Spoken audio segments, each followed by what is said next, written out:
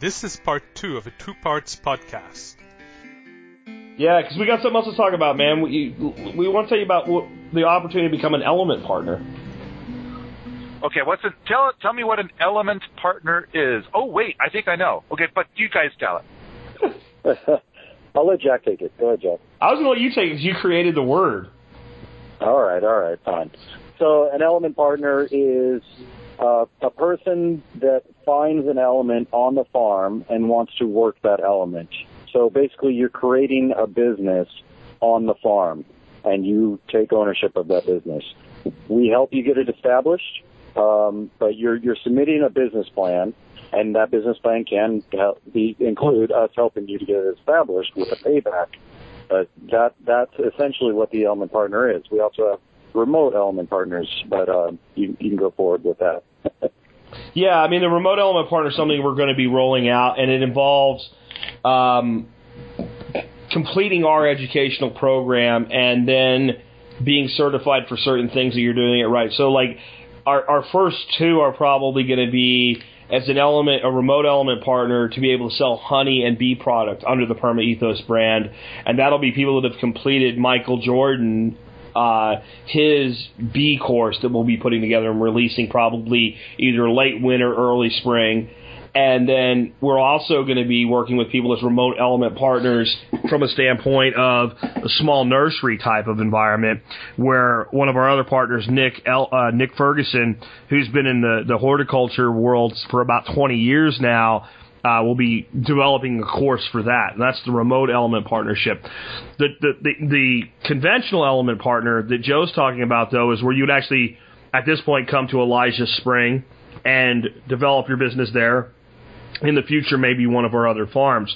So, for instance, our first element partner that we've kind of made the agreement with is Michael Jordan, the bee guy. And he's going to bring bees and hives and everything and set them up on the PermaEthos farm. He's going to sell honey under the Elijah Spring and PermaEthos umbrella. He's working to develop a relationship with a local vintner to develop a mead to sell from the product that he's producing. And that whole business unit, he'll take the lion's share of it, and PermaEthos will take a component of it as a percentage for backing it, helping him get it set it up, doing his marketing, helping him develop the local marketing channels and things like that. So what I want you to think about, Paul, is how many times you've seen on your forum, permies.com, which, by the way, is the most awesome permaculture forum there is. I know that you'll now, put a feather in your cap and repeat that Jack Spirgo said that, because that's what you do, the Duke of Permaculture. But it really is. Every time I'm looking for information on something in permaculture, damned if there's not a permies.com thread in the top 10 on Google.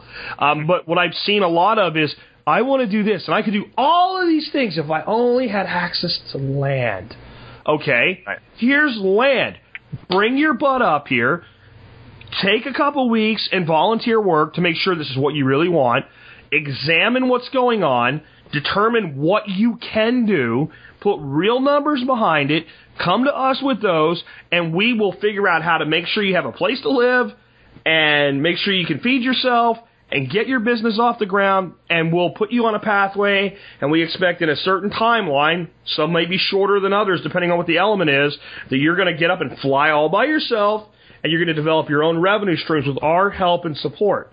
I don't know of anything like that in permaculture anywhere that exists that way.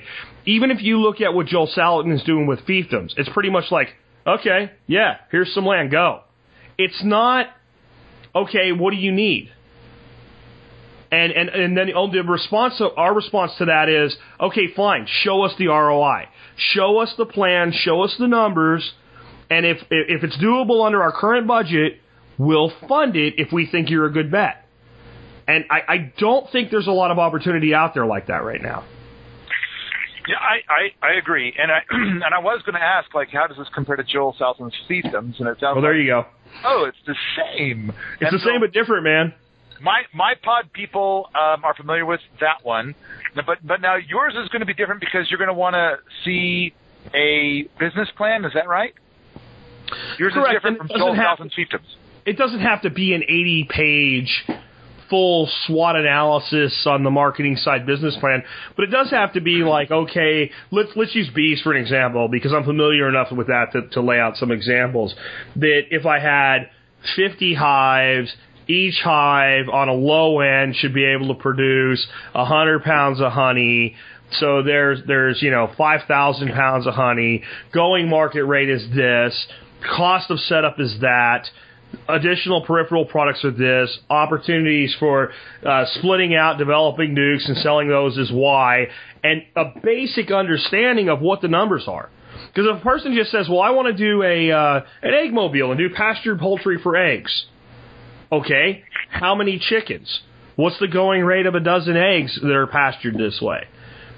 So it doesn't even mean that we won't help you develop it. We'll help you develop the plan. We're not just like, bring us a plan or go away. You're icky and we do not want you. It's not like that, but there has to be some thought process behind it, because one of the things I've seen in permaculture, and I don't want to bend anybody's nose the wrong way here or anything, but this, like, they watch a bunch of YouTube videos or whatever, and they're like, oh, it's easy, and I'll just do this, and there'll be money, and everything will be wonderful, and unicorns will come and fart rainbows, and I will ride my rainbow down, and I will get money, and it will be great, and I will have abundance and surplus to share. And no, we want to see the mindset of, this is a business.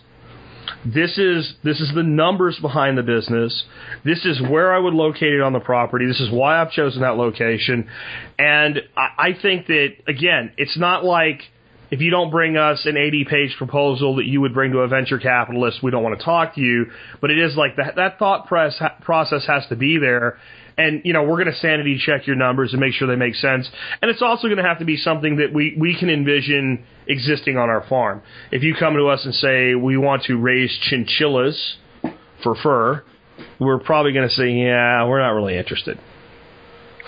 All right, I want to insert my obnoxious and unasked for opinion. Okay.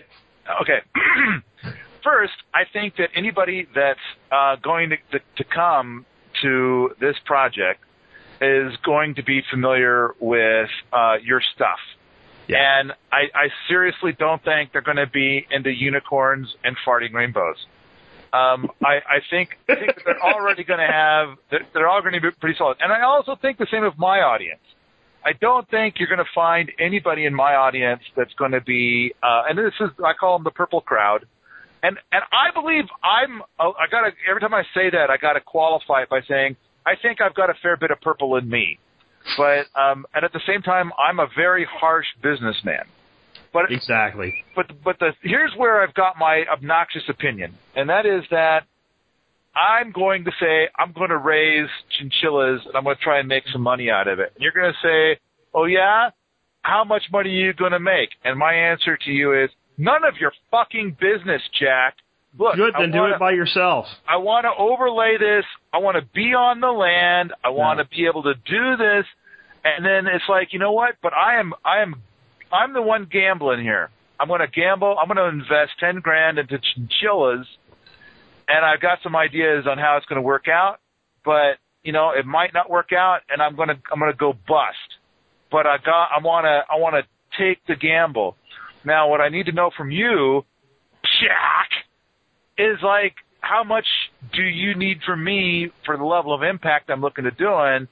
And I mean, like, what do I need to do to tell you, like, how I'm not going to screw everything up on your land and that kind of thing? I have to say that at that point I would say, since we don't want a chinchilla operation, I don't really care.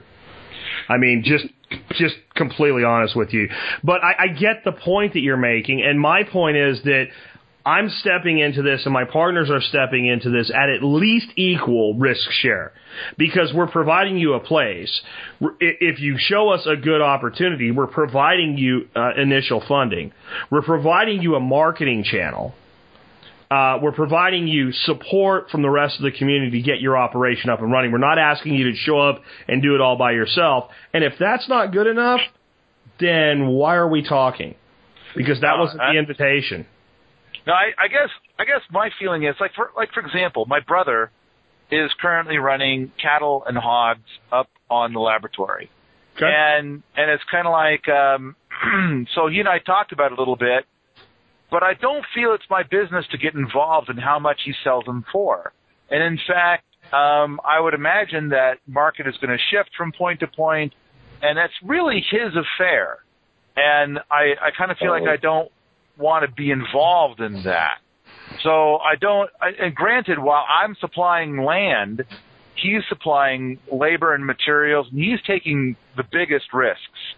But at the same time, what I did say is that I do have requirements about how animals are on my land, and they need to move at least this often, and they, I don't want to see the ground whittled down this much and things of that nature.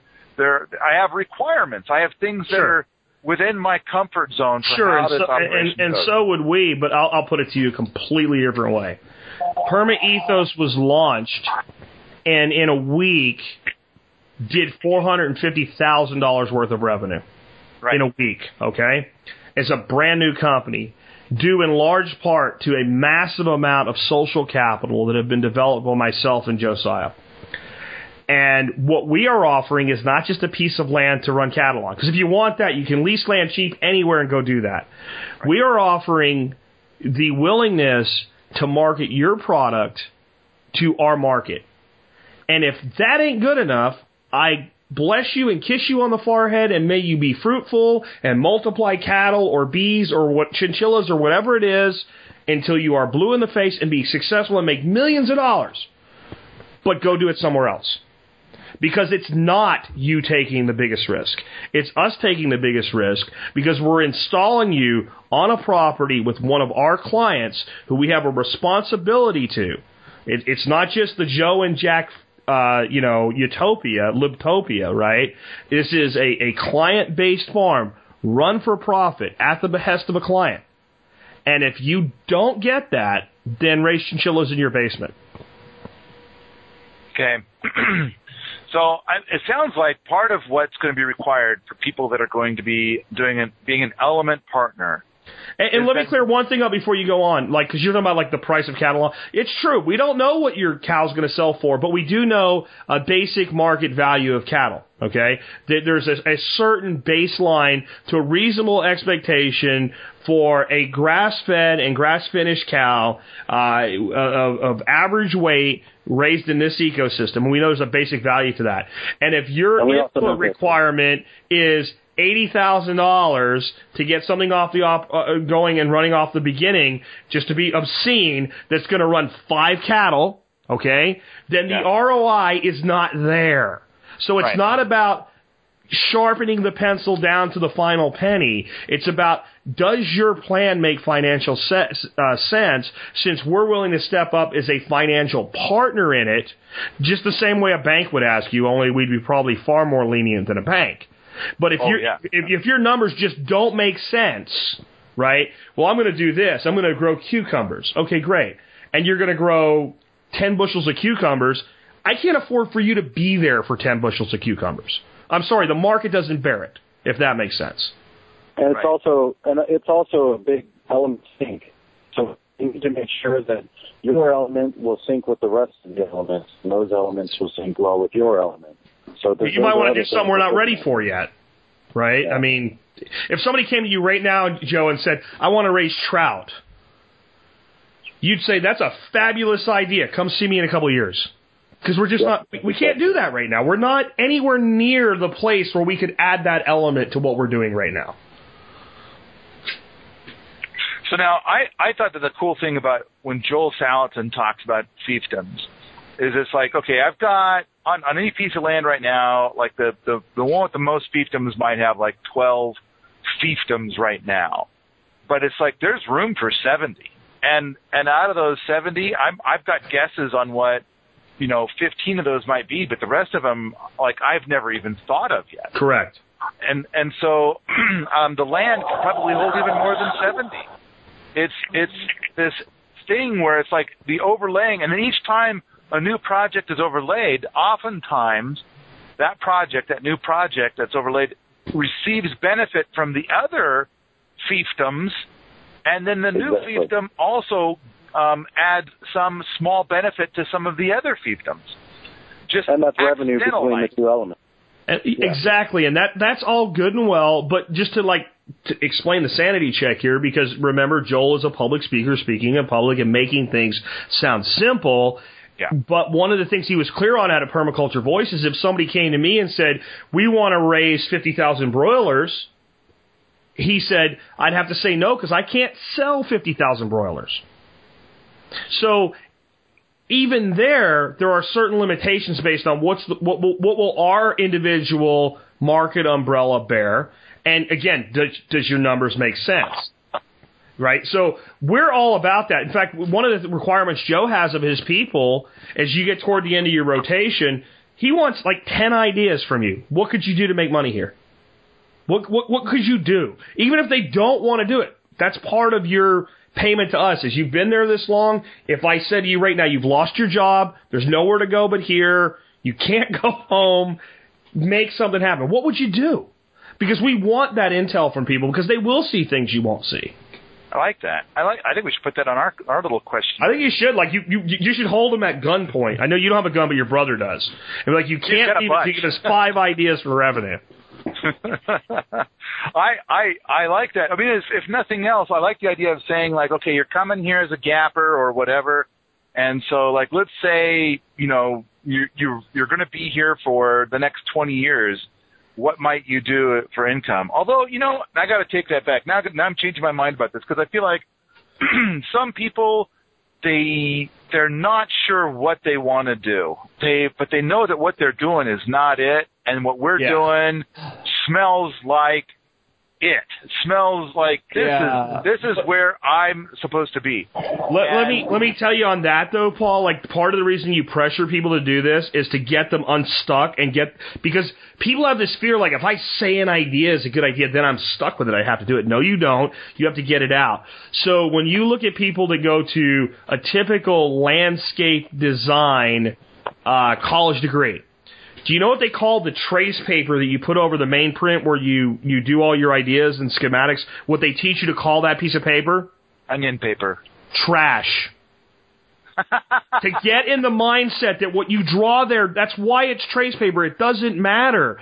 You've got to get the idea out. Because if you don't let it out, it won't evolve. What the hell? That's Josiah, man. That's Joe, man. He's like running down truckers or something. But anyway, if you don't get the idea out, it won't evolve into anything. So I've always pressured interns, employees, etc.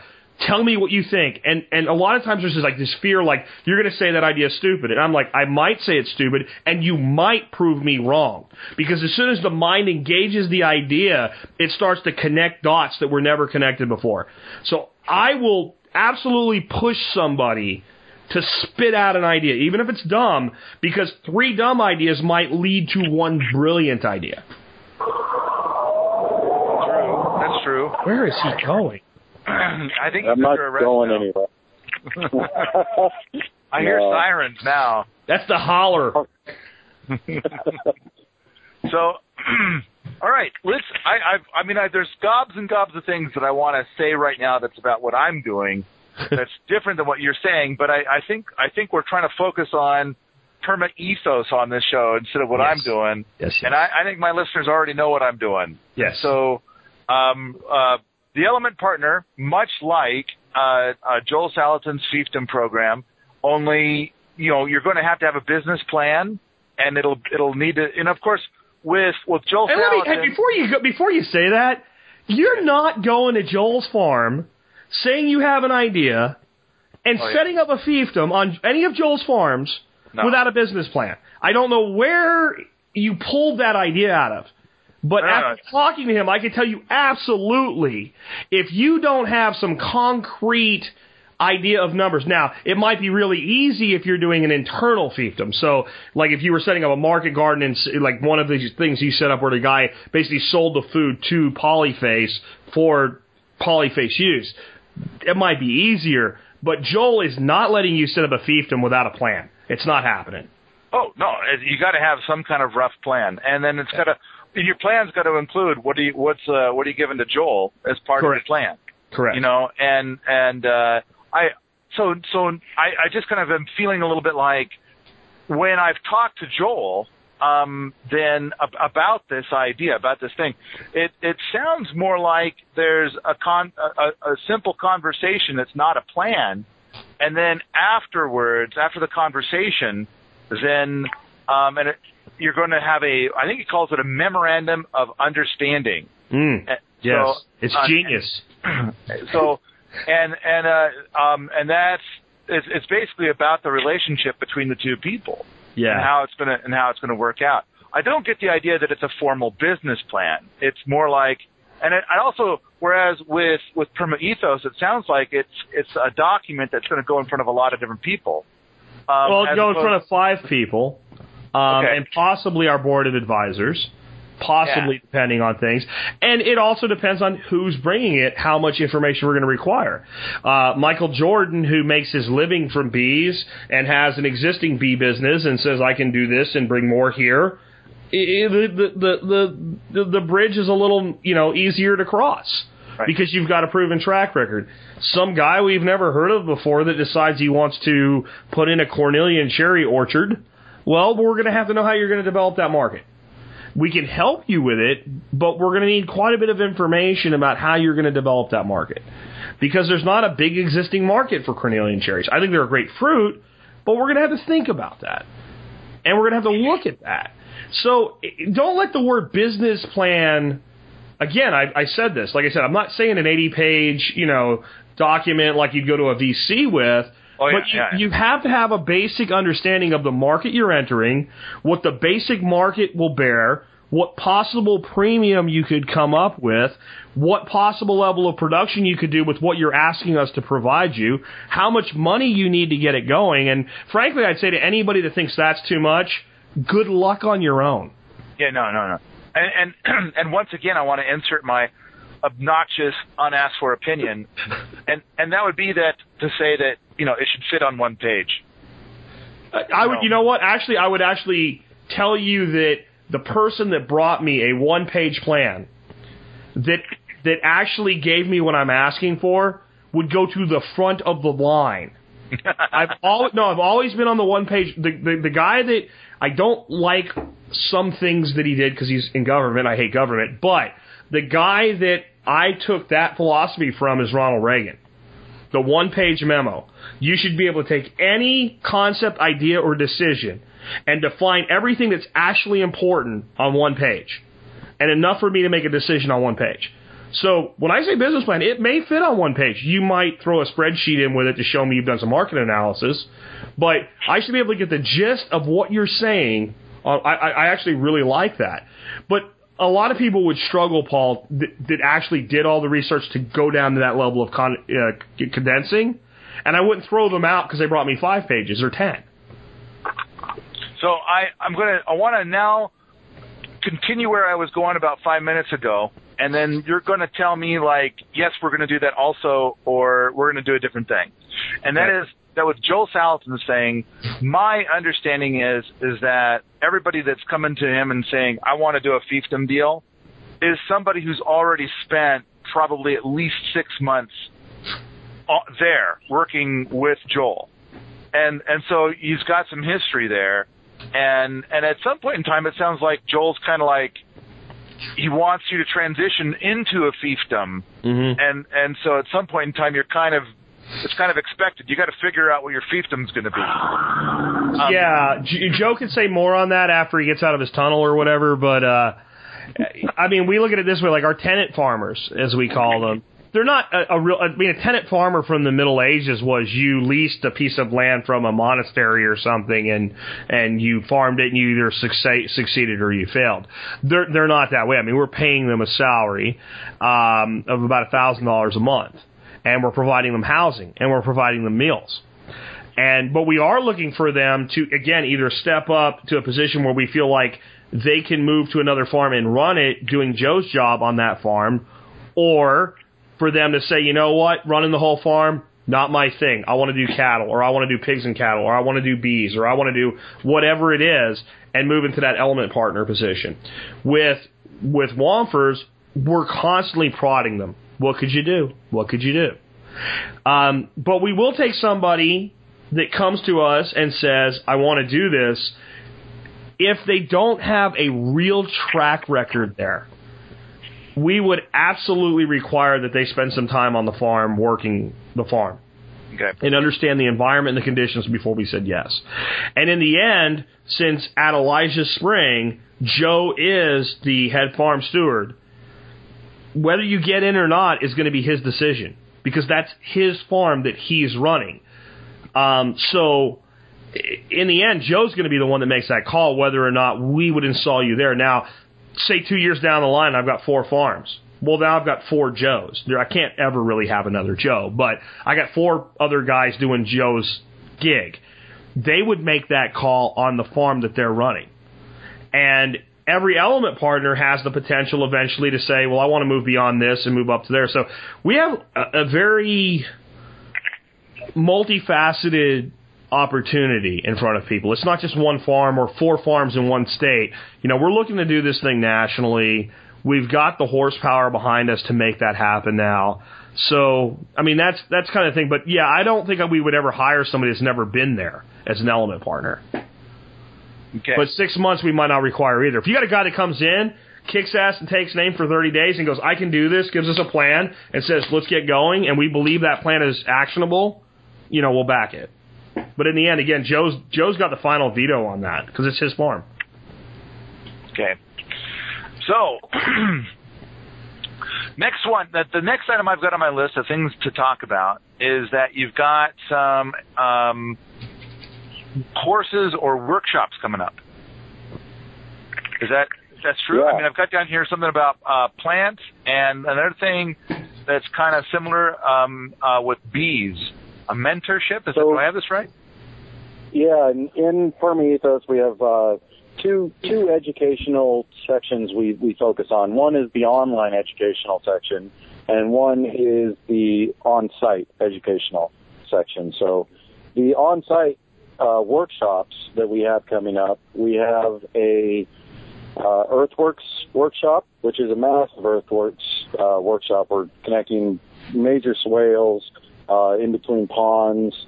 We have 4 large ponds we're putting in and 8 smaller ponds that are going on the 20-acre hill, first hillside of Elijah Spring.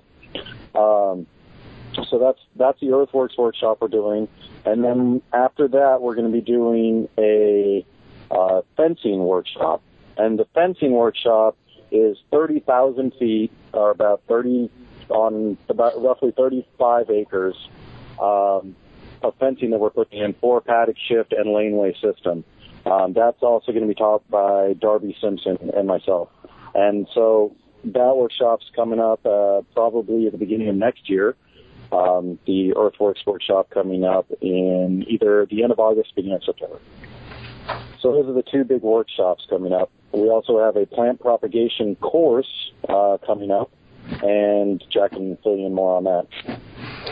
Yeah, so one of our partners, Nicholas Ferguson, again, as I mentioned him before, he's been in the horticulture world for about 20 years, and he's in his 30s, so that tells you something about how young he was when he started. And we're working with him to develop a program for plant propagation and basically backyard nursery. And we see a lot of opportunity there for people to sell plants in their local communities, but also have access to the PermaEthos brand because they're doing things the way that they were trained by us. And it's not just you sign up for the course, you take the course, you do that. There'll be tests and there'll be some evaluation to make sure that when we say this person's doing things and providing the quality that we're looking for, that we have an assurance there. And we'll have an opportunity for customers to offer reviews, kind of like an Angie's List type of thing. And if somebody's getting like a bunch of crappy reviews, we'll revoke that. So it's not like just a permanent, you're stamped and, you can do that. And then, as I mentioned, Michael Jordan also is developing the course with bees, so that we'll have people that can be remote element partners that way. And we've been approached with some other remote element partnership concepts with people developing courses in the herbal world and some other things. And we'll take things under consideration as we go. We do have to be careful not to go too far too fast, and to make sure that we're doing a good job so we can provide the type of customer service and follow-up that we're looking for. Joe is about to bring in a virtual assistant They actually will be on the farm for a week for some direct training to do customer service and things like that. We want to make sure that somebody's taking an online course. If they have questions, that question goes to the right place. A question gets answered in a reasonable amount of time if they have a billing concern. I mean, the online component of this has almost as much work as the on-site component of this, not just from education, but from just daily operations. It's really amazing how big it's gotten as fast as it has, and we're very excited about that. But we're also at a point now where we're like, we're holding the throttle. We're not backing it off, but we're also not pushing it forward for a little bit until we make sure we can take care of everybody's needs. I understand that. We're currently throttling back because everybody here is just exhausted from the big push. We've been here about a year, and it's like it's time to throttle back a little bit. And Joe, how long have you been on site? Like 70 days or something like that? Yeah, just over 2 months. And it's amazing what they've gotten done. I mean, they've put in a parking lot. They've built housing. The chicken coop, I heard you kind of giggling, Paul, when Joe talked about converting that to housing. Dude, that place is awesome. I mean, it is a tiny house on steroids. And it's got a beautiful view of the creek. The creek is all rock bottom. Guys drive, vehicles right down the creek without sinking because it's a solid rock bottom creek. It is absolutely outstanding. I don't think you could build it today because the type of timber it was built with, there's not much of it standing anymore. So you've got to understand the level of what they've done already is really kind of hard to comprehend, I think, in such a short period of time. And I think it's because we have gotten outstanding people in there to do work. Like I said, Joe got to a point where they're all working 14-hour days and then they're getting grumbly at the end of the day. And he's like, so I've got to tell them okay, you're done. You're done for the day. So our minimum workload that Joe has people to come there and be, a volunteer worker and to be fed and housed, we expect you to work a minimum of a 4-hour day. I don't think he's ever had anybody work a 4-hour day though. No, in fact, one of our applications was 4 hours. That's great. Okay, so now people want... We've gotten a lot more done, too. Well, I mean, we also got three ponds in the lower fields done, and we also got 2 larger ponds put in, one of which feeds our entire livestock, the other 80 acres where all the livestock paddock shifting is going, with the baffle plate and every water pipe and baffle plate. And so we're almost finished with that final one, which is a valley top dam with a silt trap dam below it.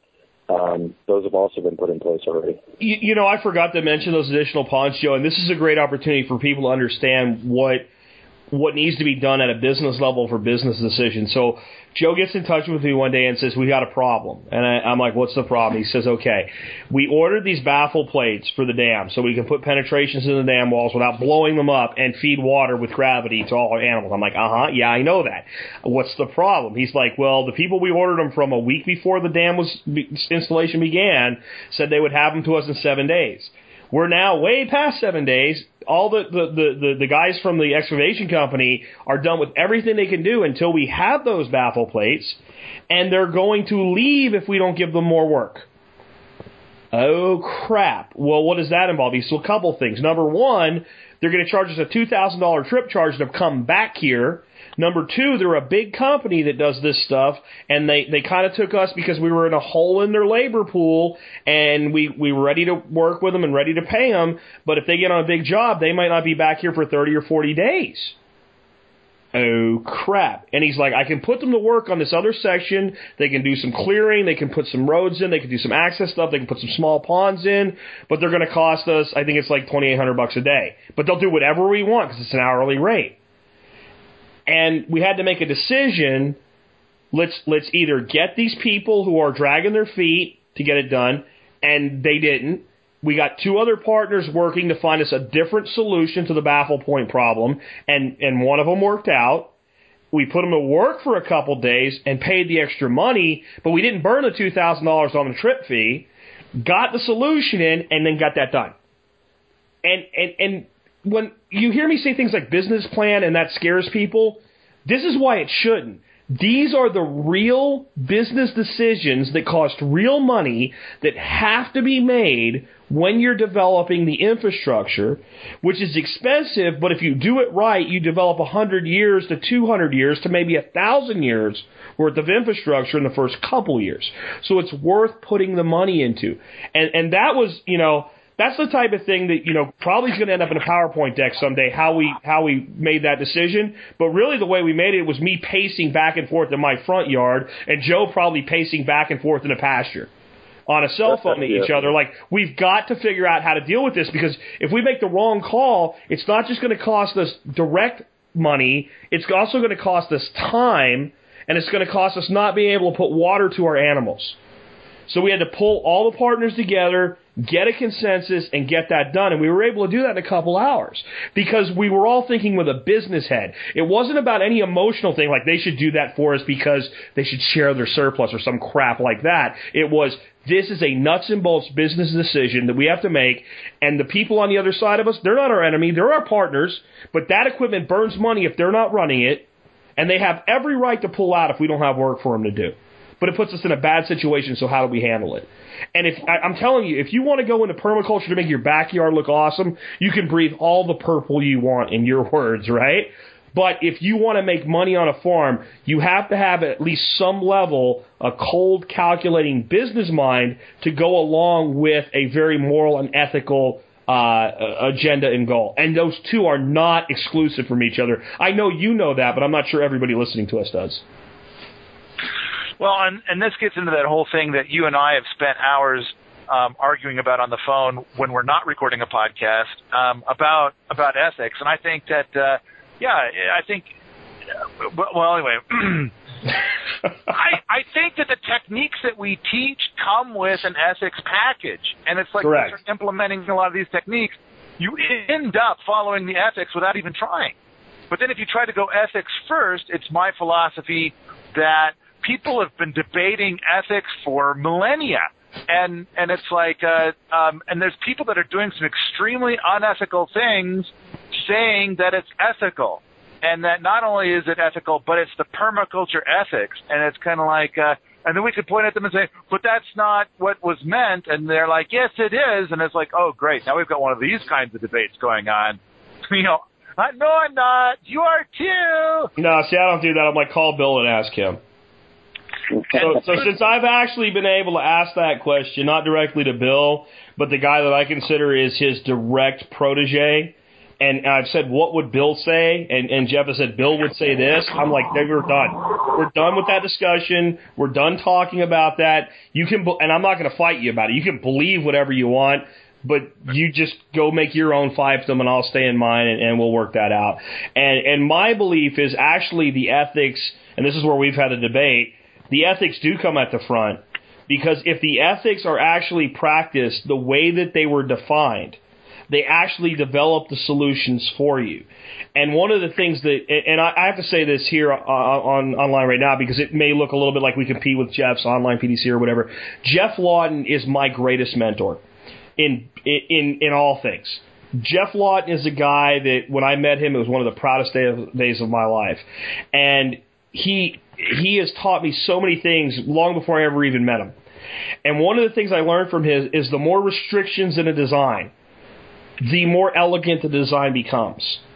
And one of my proudest days when I was able to kind of flip that around on him and tell him, because he's always said if you had like a blue sky budget, a great big square piece of land, the ability to do anything you want to it with it, it's actually difficult to design because you don't have enough restrictions to guide your creativity. And I said, well, in that situation, those three ethics are your initial restrictions, and that's what guides your creativity. And I believe that as long as we don't try to turn the third ethic into something it's not for political agendas, then that's exactly what it does. Because if I'm required to, there's two ways that ethic's been expressed by the actual founder of the movement. One is to limit population and consumption, and the other one has been to return surplus. And they really are kind of the same thing. And if I have to build a farm with the fact that every single thing I produce in surplus is my problem, not somebody else's, then I'm going to develop a sustainable system, I'm going to care for the earth, and I'm going to care for people. And I think that as long as we don't bastardize that and try to turn it into some kind of political agenda, it actually is one of the greatest guides to design that there is. But it takes a certain amount of personal discipline to be able to do that. Because I have my own political agenda, right? Which is no politics, right? And everybody else has their own political agenda. And we always have this compulsion to draw our politics into something. But permaculture is about design, like architecture is. And if you go to architectural school, whether you are a atheist or a Catholic or a Protestant or Jewish or Hindu, and somebody says, can you design a church for me? Well, you can design a church based on architecture. And you don't have to let your religious baggage get in the way. So I can design an ecological system without letting my politics get in the way if I put the design first. And to me, I can do that ethically in a way that's universally ethically, as long as I stay true to the core message. And that's why I think that those three little sentences are the brilliance that all of the design is based on. And that's why that crotchety old crazy man is one of the most awesome human beings that's ever walked the face of the earth. So now I think that your expectation of the average human being is higher than mine. Oh, no. My expectation is really low. My standard is very high. So okay. I don't expect people to meet that standard, but I'm still willing to set that standard and say, if you want to play ball at this level, that's the standard. So how many people do you think, Paul, percentage-wise in this country, have the capability to play Major League Baseball? Okay. First you got to know that I don't think I've seen a baseball game in 10 years. I don't care. To be a lead programmer, to play NFL football. To have the ability to play professional baseball? Yeah. I guess would be the exact number of positions there are for playing. There you go. Okay, so it's a very low percentage, but we ain't lowering the bar. And the guy that plays minor league ball and does really, really well and never makes it there, that's the bar he's aiming for. So I'm not bringing the standard down due to the inability of people to meet it. See, I see it as like, how can I move permaculture as a whole forward? And then it's like, if I give people the three ethics to use as tools, then I see them using them in a less than ethical fashion, or not making progress, or turning it into a lifelong debate or something like that. Whereas it's like, I believe that the person is uncommon that will be able to take the three ethics and solve problems in a way that the three ethics were designed to solve.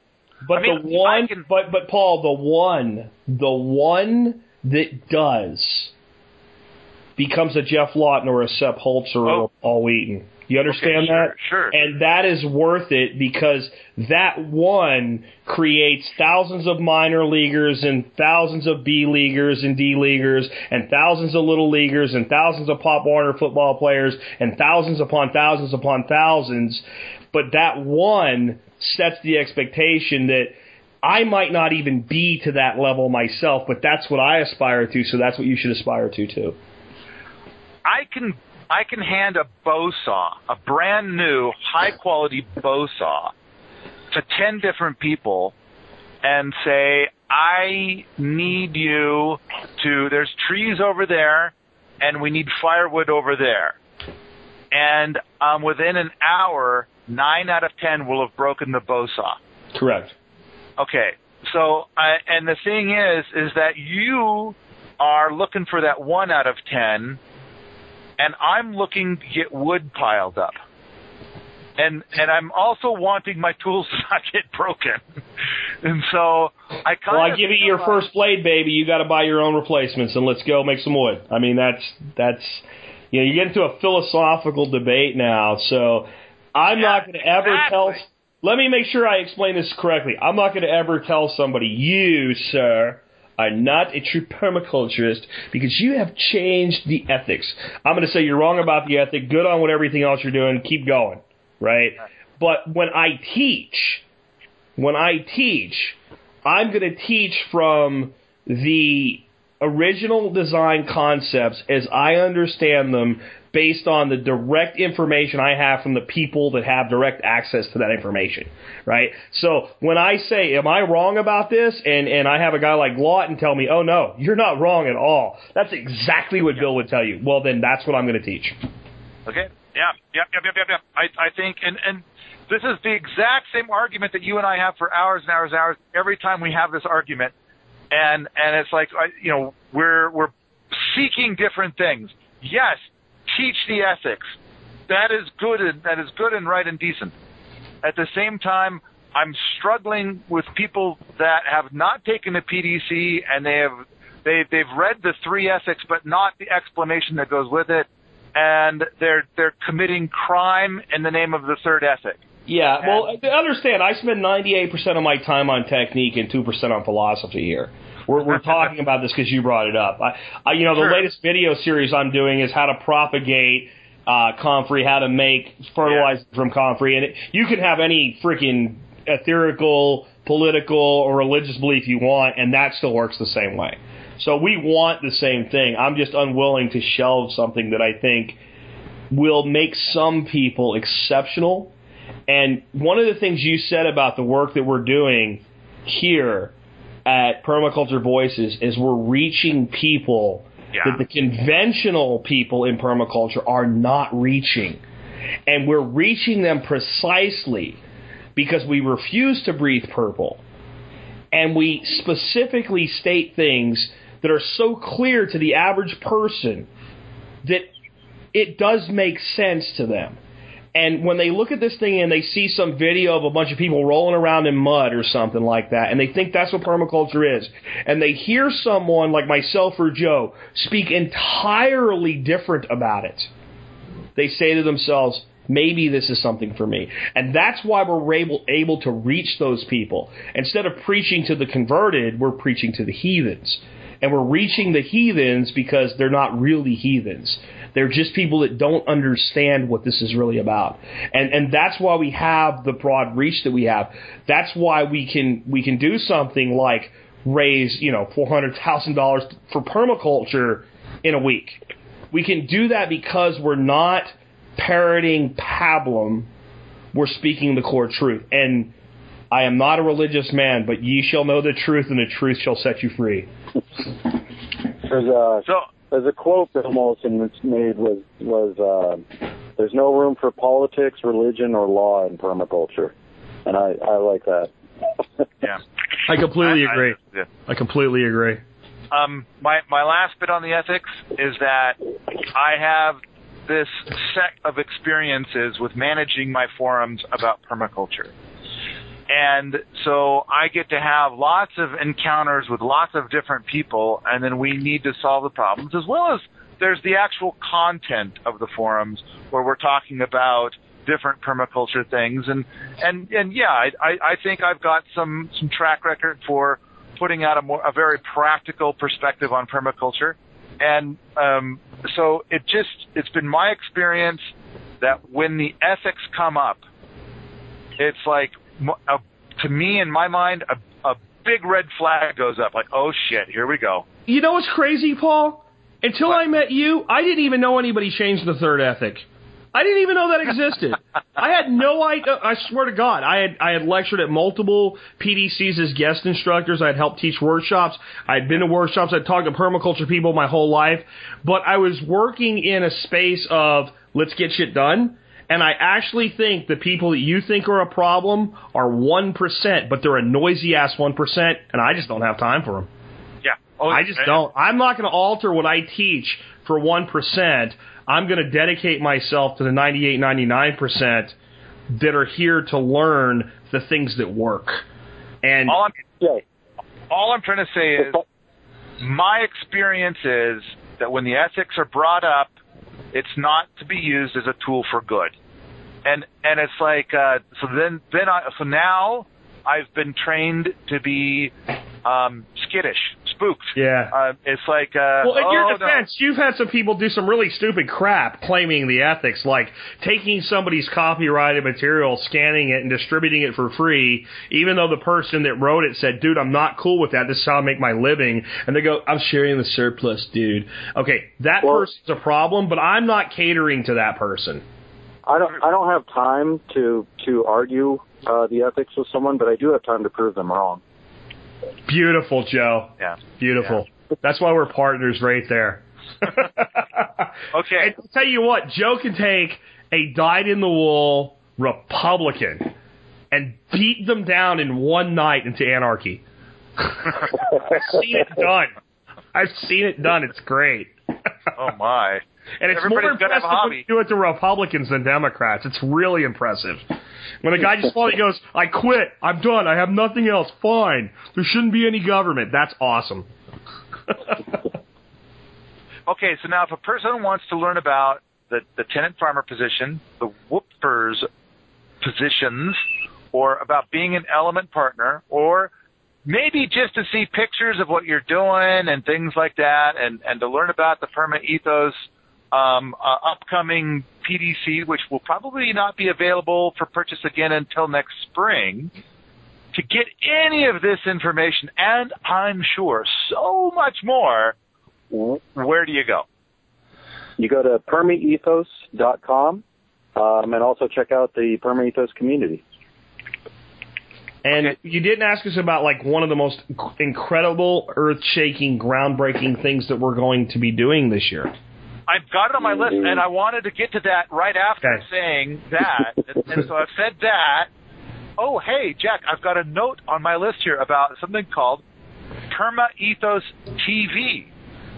Correct. So part of what makes our PDC different is that we have this bona fide Hollywood producer doing all the work and using things like remote control aerial drones to do flyovers of land contours and things like that. And since he's living on the property and doing this, we cut a deal with him to where not only is he shooting and filming and doing the PDC for his fee, that we would put him into a position as, honestly, I guess Kelly really, Joe, if you think about it, is our first true element partner. Yeah. With a percentage back to him for developing PermaEthos TV, which will be eventually at PermaEthos.tv, and right now it's just a concept, but it's probably going to be out pretty quick, where we are doing real reality TV, not non-reality TV like you see on television, actual videos of actual people doing actual work on permaculture farms, specifically Elijah Spring to begin with, our woofers, our tenant farmers, Joe, the actual work being done. So you were asking about people seeing everything that's going on, and yeah, a lot of it's blended into the PDC, but the PDC is a 72-hour PDC based on the 14 chapters. We're releasing PermaEthos TV, that is going to actually chronicle on a weekly basis all the ongoings as a subscription service. And one of the cool things that we're doing for our people that signed up for the PDC is we'll probably have that actually running full tilt before the PDC is really running full tilt. So we're going to give them a trial period for free on it, and everybody else it's going to be a low monthly fee. And basically you can have all the permaculture content you ever dreamed of, full quality, HD, great audio, professionally produced by a guy, and I mean, you can look, the guy's name is Kelly Herrin, and if I spell it wrong, Joe, correct me, Herrin. It's correct, right? All right, because I messed up spelling all the time, I'm dyslexic. If you look up his IMDb, his Internet Movie Database profile, this guy's been working in Hollywood for 2 decades. He's got a company called All-in-One, was it All-in-One in a Truck or something like that? Was it? All-in-one truck.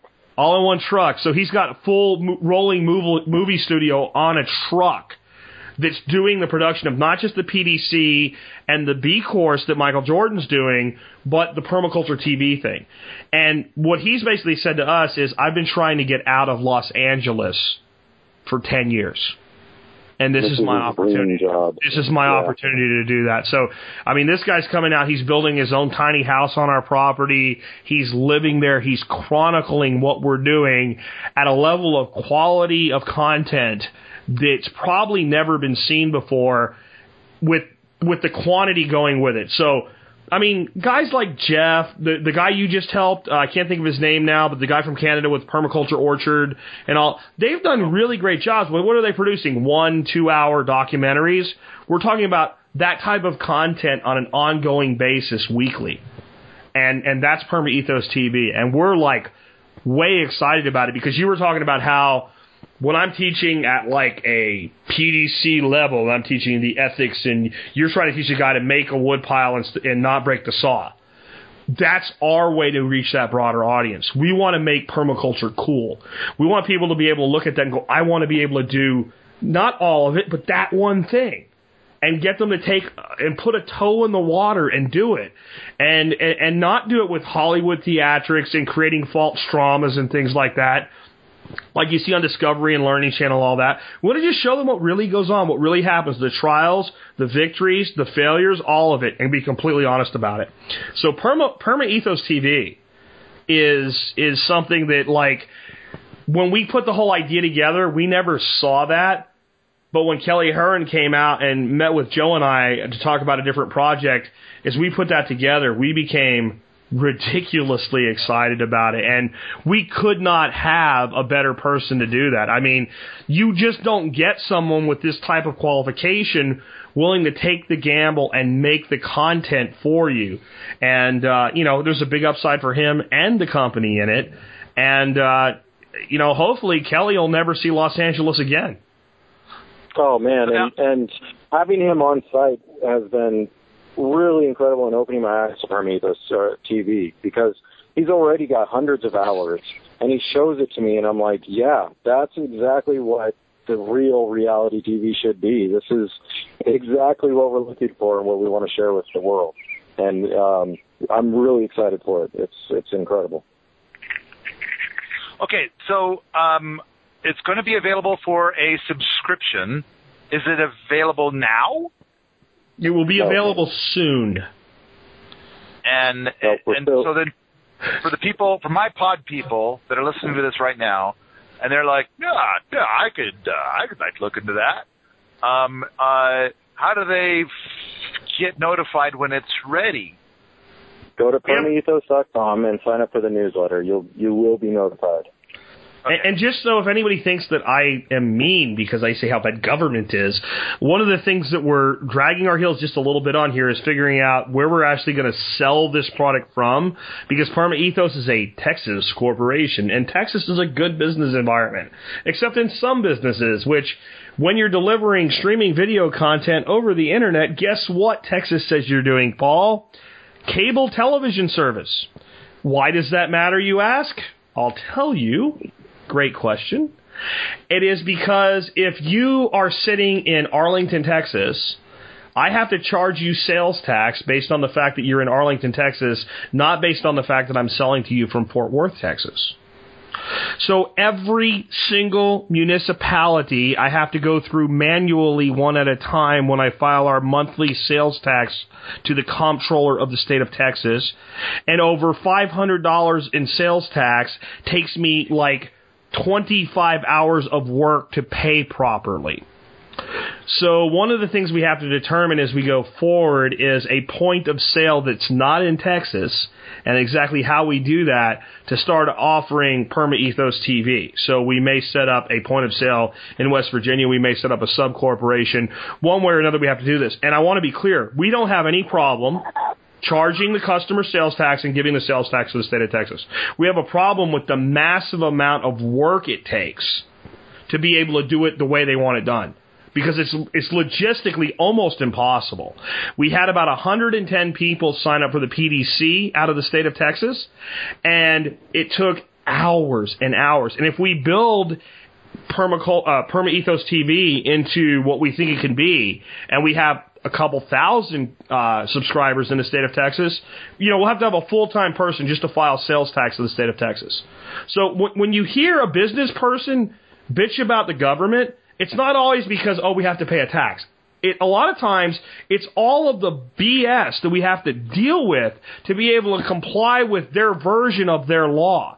And in this case, it's just logistics. So, we may locate a sales office in West Virginia or something like that where we don't have to do this. So there's a great example of government screwing stuff up. Paul, what's the sales tax in Montana? 0.000000. So maybe we need a point of sale office in Montana so we just don't have to file it. I mean, I talked about doing Delaware for the same reason. You do have to have a registered agent and things like that. But these are, when we were talking about like element partners and business plans and all, you want to make a living farming or teaching farming or in all of these things always come back and hit you, and you never know how they're going to hit you until you get into the ring, so to speak, and you'll always find something. I mean, kind of like my little spiel here at the end. In the permaculture world, I find that people latch onto something they want to get done, some sort of thing they think is noble and justified and worth doing, and they find there's something in the way, and that thing is always initially money. If I only had enough money, I could get this done. And if they are dedicated and they really believe what they're saying, do you know what happens, Paul? They always figure out a way to solve the money problem. And the money problem is never that difficult. The next problem you'll run into when you try to feed people is our government. And that problem is complicated. And so if any of our anarcho-libertarian comments today turned anybody off, this is why. It's not greedy capitalists like some people think. It's that we're trying to change the world for the better. And you mentioned that PermaEthos 1, 2, and now 3 that's actually operational. Those first 2 versions were headed off by it was like it costs too much, it's too much trouble, it's too much government. It's either the Federal Trade Commission getting in the way or local ordinances getting in the way, and we had to find a way around them. And the goal of PermaEthos for me has never been to make a lot of money. It's been to radically change the world through permaculture. And it's the only thing that could have drugged me back into, let's call it a corporate world. It's the only thing that could have put me back into that because, frankly, I can sit here and do podcasts for the rest of my life and be just fine. And it's always been the hurdle of government that's made change for the better of mankind difficult.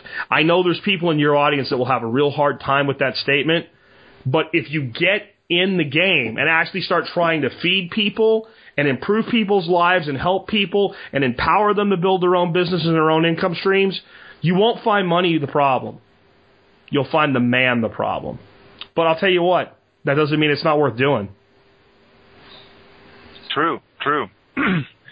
So people can go to PermaEthos.com and they can sign up for the newsletter. And then when PermaEthos TV is available, then there will be something sent out to say, it's up, it's happening. I'm sure Joe will tell you over and over and over again, if you sign up now, get it now. Yeah, seriously, we will. And I think that it's going to be something that, we'll try to make as affordable as possible. We do have overhead, obviously, and a guy like Kelly is not free. We can't just share his surplus. But it will be something that, anybody that's not living in a box will be able to afford, I think. Okay. So you don't have any numbers yet. It's just, it'll be greater than 0 and less than $1 million. Well, probably less than $1,000. It won't be $10 a month. The exact number until we have a final decision from all owners. I just simply do not make statements on behalf of the company without a consensus of all owners. I just don't do that because we have talk about a memorandum of understanding with Joel Salatin. We have an understanding amongst our members that we will find a consensus, not a majority. Real quick though, you mentioned that and I thought about it and I didn't say it. The most awesome thing in Joel Salatin's memorandum of understanding is both parties agree to never sue the other party. That was worth traveling to California to hear for Permaculture Voices. We will solve our own problem as men. We will not involve the government. So I too think that was really cool. Although I kind of wonder how much weight it actually has in a courtroom. But I at least like the idea that they're going to, suggest it. We actually have in our shareholders agreement, Paul, inside our company, by our operations agreement, we are required first on any situation to seek non-binding arbitration, which is a third-party arbitrator service, not a government facility. We are required, and it 100% holds weight. So if one partner wants to sue the other partners, they have to go through that process. And after that, they're required, if we have a non-binding arbitration, which means we don't have to do it, we all go to somebody, we plead our case, they say this is what I think you should do, and somebody says I don't want to do this, then we go to binding arbitration. And we cannot and will not involve a court of law in resolving our internal conflicts. And that's the type of thing we want to set up with all of our partners. And if you write the contract properly, it absolutely holds weight in a court of law. I don't know if Joel's does, but the way we do it, yes, it does. $300 an hour lawyer says so. I've got my own way of trying to do business. I like the idea that everybody can walk away from a deal at any given time, or that the deal, if it's not something you can walk away from, you're making a commitment to do something, that the whole thing will be over quickly. You finish your commitment and then we walk. Yeah. It's like Bart and I have a business deal for each of the DVD series that we create, and once the initial release is done, our transaction is complete. We each have a license to sell as many copies as we want, and we can walk away from each other. But then it's and if we want, we can also come together and do another one. Sure. And so it's we want to be able to part on such awesome terms that we can do it again. So I keep getting people that are like, oh, I want to enter into this business deal where for the rest of our lives we're going to calculate out once a month who gets how many dollars. And it's kind of no, I do not want to be have that much math in my life. That's this obligatory math every month. I want to go live the life of a poet and not think of these things. Yeah, I've only ever met one person I want to marry, and I think it'll stay the number one. I like the idea of residual income streams where you get a thing set up with some machine somewhere, and then money just starts coming into your account. It spits out the number, absolutely, yeah. You don't have to think about anything. Yeah, I'll take a videographer and I'll say, you do this, it works, you have a royalty of 15% or whatever, and then the computer says every month pay so-and-so X, that I have no problem with. But full-on restrictions on what I do in the future or you do in the future, or laborious calculations every month it's just not good business. Yeah. So I think I've got a podcast on residual income streams, and that's where my philosophies are. But that's a different thing for a different day. What I want to do is I want to say I want to wrap up talking about PermaEthos, and then I've got one last tiny thing to talk about. But on PermaEthos, do we have anything else we want to say about PermaEthos right now? That silence means no. I'll leave that with Joe. I don't. Nope, I'm good. I think we covered. So, to the last little thing. First, I want to express my gratitude and thanks to Jack for getting me started in creating a podcast. I believe it was Jack's fans who heard me on Jack's show and somehow cornered Jocelyn or convinced Jocelyn to get me to start making my own podcast. And those people did a bunch of things too, and the podcast started. So if it wasn't for Jack and his fans, this podcast would not exist. And we're almost to 300 podcasts now. So that's awesome, Paul. Thank you for that, Jack. And then the next thing is that for two of my Kickstarters, well, actually, I think for three of my Kickstarters, you have put in support. For two of them, you've put in a huge amount of support, and I got a lot of money out of it. And I know that for one of them, you mentioned that in the video stuff, you're talking about, and we're going to have good sound quality. And I thought, oh, that's a jab to me, isn't it? That really wasn't, but I'll actually tell you why I pointed that out. It really didn't have anything to do with you, though you did have one video with some pretty shitty sound quality. But that's neither here nor there. One of my mentors on trying to make my video better is a guy named Shannon Appleby, who did videos for a long time for Harley Davidson motorcycles. And he always just wanted to make movies and videos. And one day he got to meet his absolute hero, Steven Spielberg. And he said, when he met his mentor, he said, what is the one thing you can tell me about making great video? And he said Spielberg told him, make wonderful audio for your video. And if you do that, your video will convey what you want. And that kind of hit me. And, you know, I do the best I can. I have wind and crap and all, and I'm just a guy in a backyard trying to chronicle what I'm doing. But when it comes to providing something to somebody that they're going to pay for, I really can't think of a higher authority on doing that the right way than Spielberg. You know, I mean, whether you love his movies or not, you can't deny his success.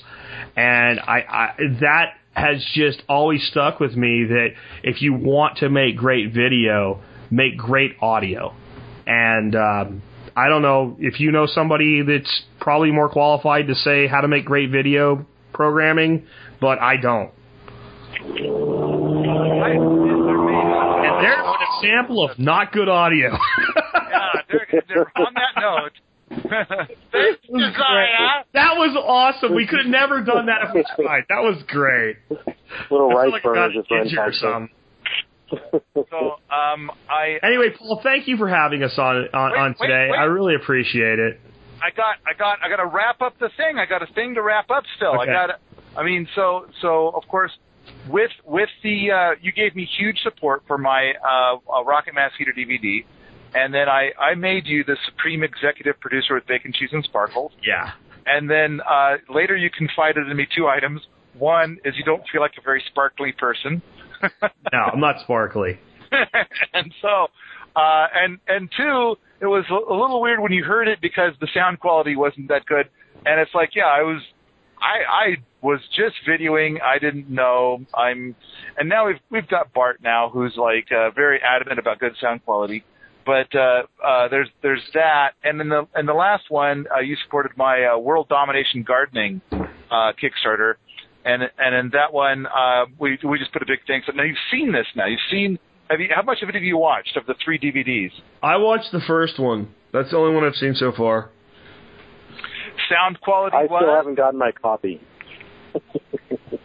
So Josiah, I thought I set you up with like the streaming version, but I think that might have been like before all the streaming stuff got flushed down the toilet, thanks to a lovely configuration in Vimeo called, oh, do you want to use this over here also?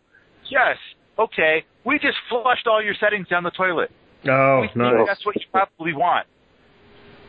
So we tried to put it all back, so maybe you got overlooked, and I can get that back to you. But, so Jack, you've seen one of the 3 DVDs, and of course, was your little introduction, the thanks to you in the video, was that acceptable for... Oh, that was great.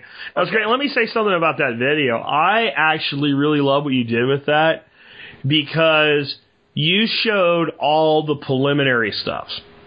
All the let's evaluate the site, let's think about this, before you were married to the design decisions. And I think with a lot of the documentaries in permaculture, what you see is the orchard as it exists today, 20 years later or something like that. And I know that people want to see that because it's awesome, and I love seeing it. But if I want to design something, then I need to see you go out to a place that sucks and make it not suck anymore. And that's what you were able to do. And I think that we need more of that from people making videos in the permaculture world. Let's show the development, and let's show some indecision without making it fake like reality TV. Let's show people sitting there and discussing and go, I'm not sure, maybe we do this, and let's actually see that. Because if I hire you as a consultant, that's what I'm paying for, is that time. And I don't think we have enough video content of that, so I'm looking forward to seeing the next 2. But that sold me on what you did right there, because that is what a person needs to see to understand, number 1, how do I do this myself? And number 2, if I hire someone to come and consult, how's it going to go down? They're not just going to walk in and go, here, go. No. They're going to need to talk, discuss, walk the site, understand the considerations of design, not just the physical considerations of design, but things like, well, there's neighbors here. Yeah, let's not put a great big thing in that's going to wash down and go see them, right? Or mess things up for them, what you'd call a social design consideration. So very, very well done, Paul. I have only seen the first one just due to time restrictions, but what I've seen has been great. Oh, good. I'm glad you like it. And of course the sound was good. Yeah. You don't have any problem having your name on that one? No, none. Okay. All right. Good. And Joe helped you out quite a bit too, man. Oh, good. Well, yeah, we got. I actually in the video I give thanks to Josiah too in the video towards the end. I mean, not as much as what I gave to you and the survivalpodcast.com, but it's in there. I mean, basically what I did was I looked at my stats at the end of the Kickstarter, and for everybody that brought in a significant number of dollars to the Kickstarter, I wanted to make sure that they got healthy thanks in the actual product. So I'm very grateful for that. And then the thing is like that one last little tidbit that this is a lead-in to the last little tidbit, and that is that you and I have exchanged a lot of emails about Kickstarter, and of course you're grooving on Permaculture Orchard, for which I'm listed as the supreme executive producer. You are. You had many sparkles and much bacon. Yes. And I think that the thing is that you sent me that email to say, look at all the money that I raised without Kickstarter, and it's like, and I sent you back a long email in which I kind of spelled out like, well, Kickstarter actually takes this amount of percentage, so it's like, but the bottom line is that you had some cut out of yours as well for when people were probably paying. Most people probably paid with PayPal, I'm guessing. Correct. Yeah, and PayPal takes a cut.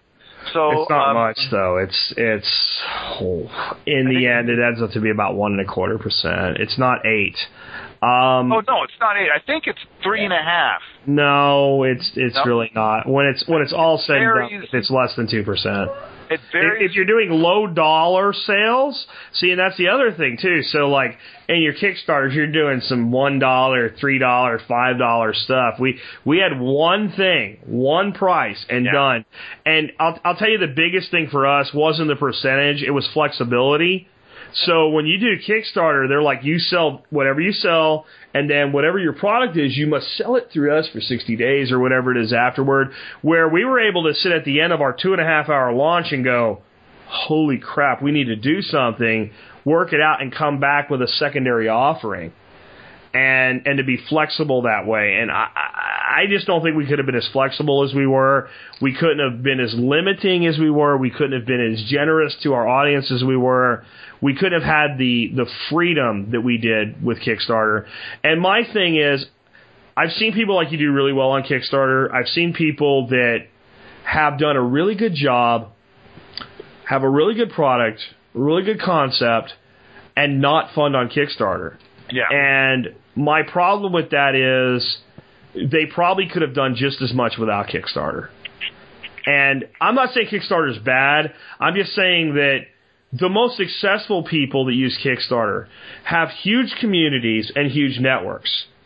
And they could probably harness those huge communities and huge networks without a third party that's, to me, providing a web page that I could build for myself in 15 minutes.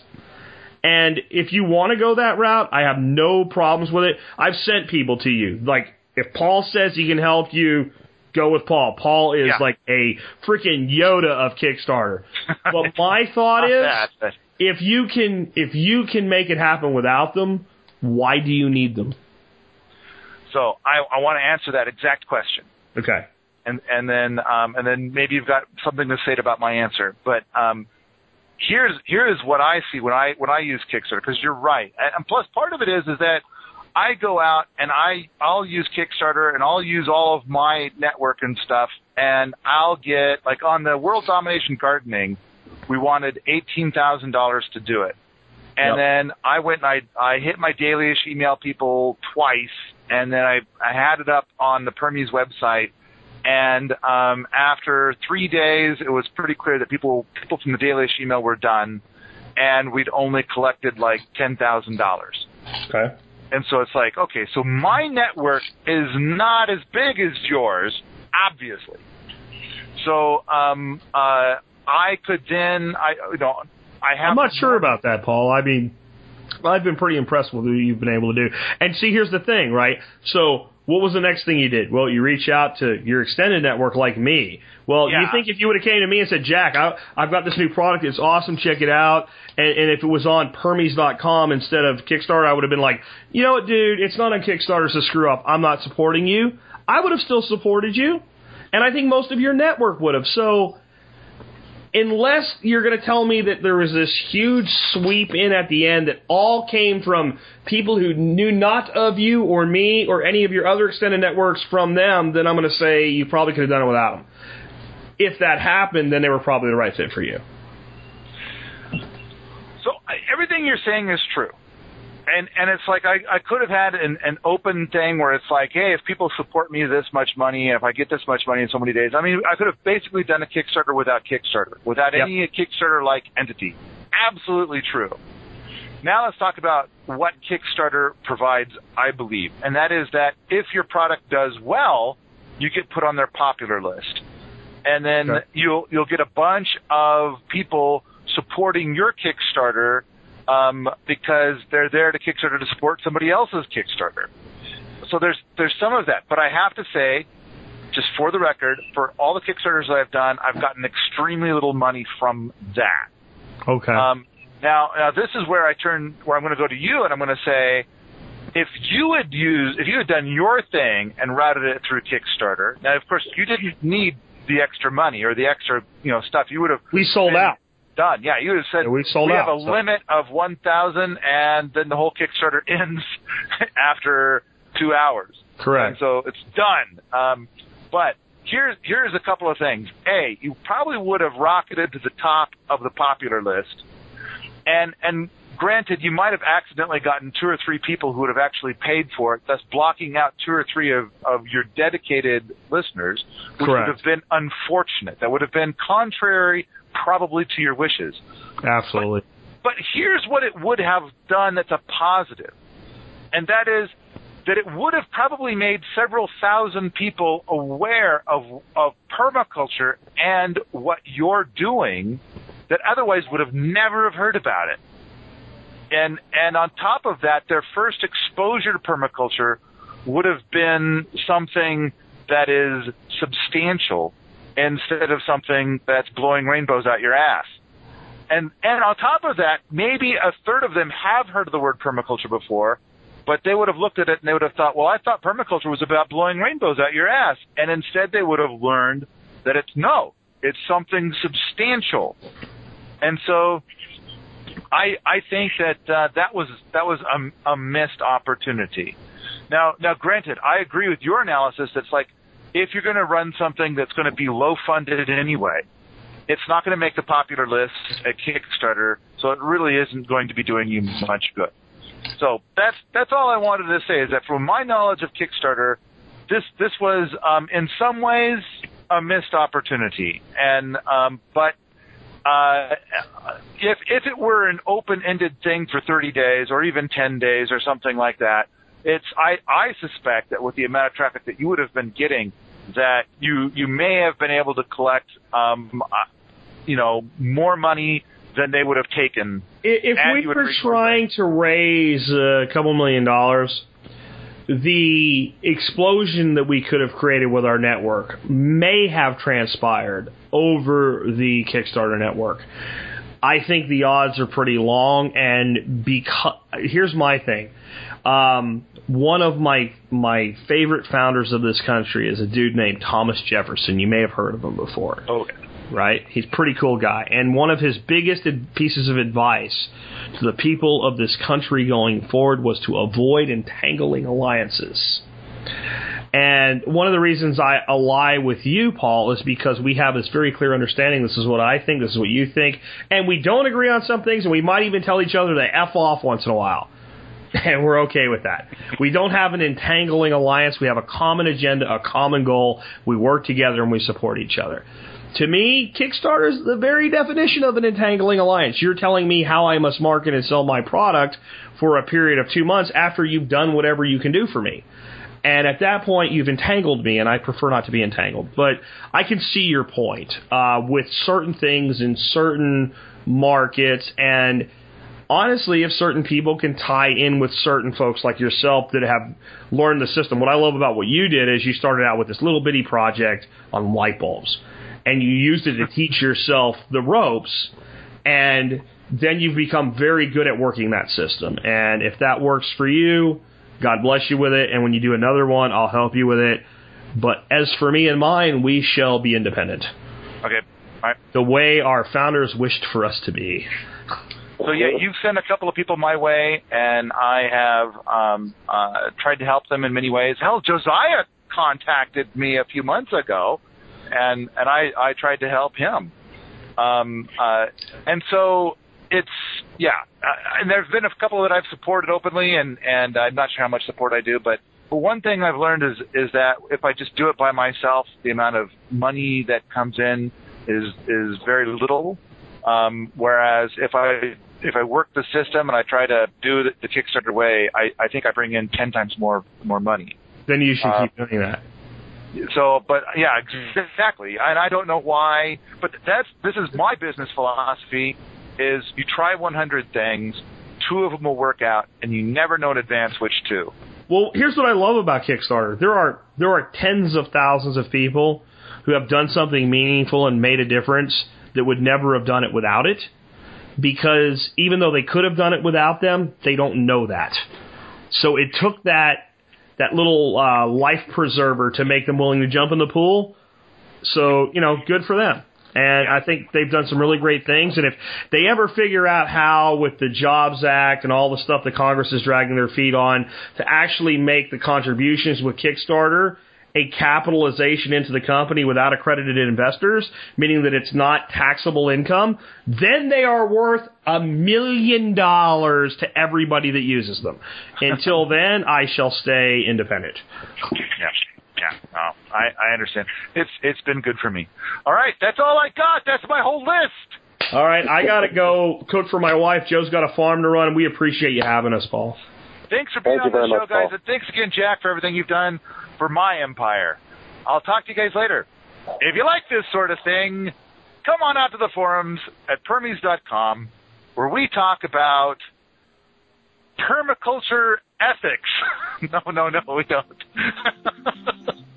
Homesteading and permaculture all the time.